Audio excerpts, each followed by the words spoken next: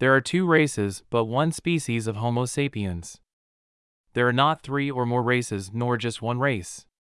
Homo is the genus, Homo sapiens is the species, Homo sapiens sapien is a subspecies, and Homo sapiens a priorian is a subspecies in competition with the first, known for its manner of understanding and comprehending reality, which is deductive rather than inductive. A priori is a mode of reasoning or type of knowledge which proceeds from a premise or axiom using theory to deduce a coherent set of propositions, whereas H.S. sapiens utilize a posteriori observation or induction from experience, also known as phenomenology. A priorian, a species or people that relies on a priori methods of deduction in preference to induction, a person that is analytical, logical, and who relies on the coherency of his deductions more than his senses. There is an unbreakable rule based on territory, the territorial imperative, that states two creature classes dependent on the same ecological niche compete until one is eliminated. H.S. sapien and H.S. a priorian are incompatible, but they share the same environment. They cannot continue to coexist. However, this is not a physical war but a spiritual war. The competition is for the minds of man. Homo sapiens sapien can be raised up and form a higher consciousness. Spiritual evolution is about consciousness raising, not physical transformation. The transformative work is referred to as a perfecting of the saints. The perfection process is a work of faith that builds the church. Perfection is not achieved outside of the church. But this work is not part of the established church, which is for the most part nothing more than a meeting place. Works of faith that build the church build up trust between believers. The church was meant to be an expression of the trust we have in one another, but became instead another liberal institution. A priorians are people of faith. An a priorian trust is an organization built in faith to perfect the spirit of man. Humanity has two distinct states of being. Faith is the state of the believer. Fear is the natural state of the unbeliever.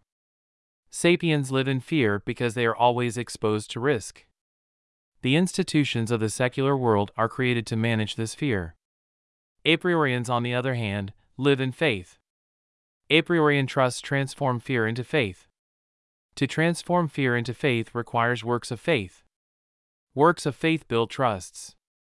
A trust is the manifestation of a community of faith.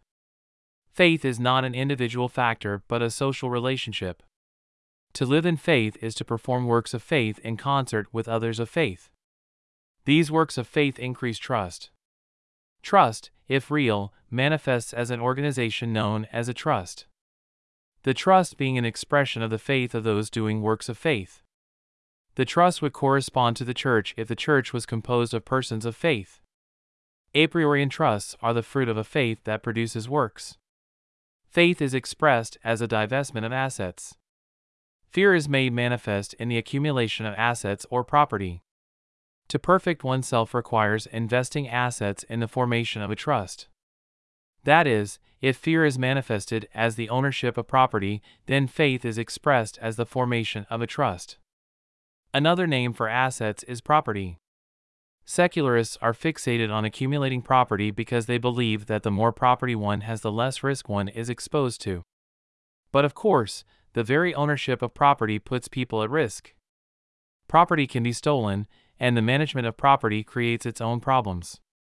The anthropology of Homo sapiens a priorian is a study of how faith overcomes fear to create a new human experience. By transferring all assets into what is effectively the church, risk is eliminated. Businesses can be started, and jobs created, and people transferred without fear or threats of loss, such as the experience of unemployment. A new era for humankind is created. The mechanisms of how precisely this is done is tied up in how risk is created. So long as mankind attempts to own what he has no right to, there will exist a threat of loss. It is by transferring all assets into the church that claims on property is eliminated.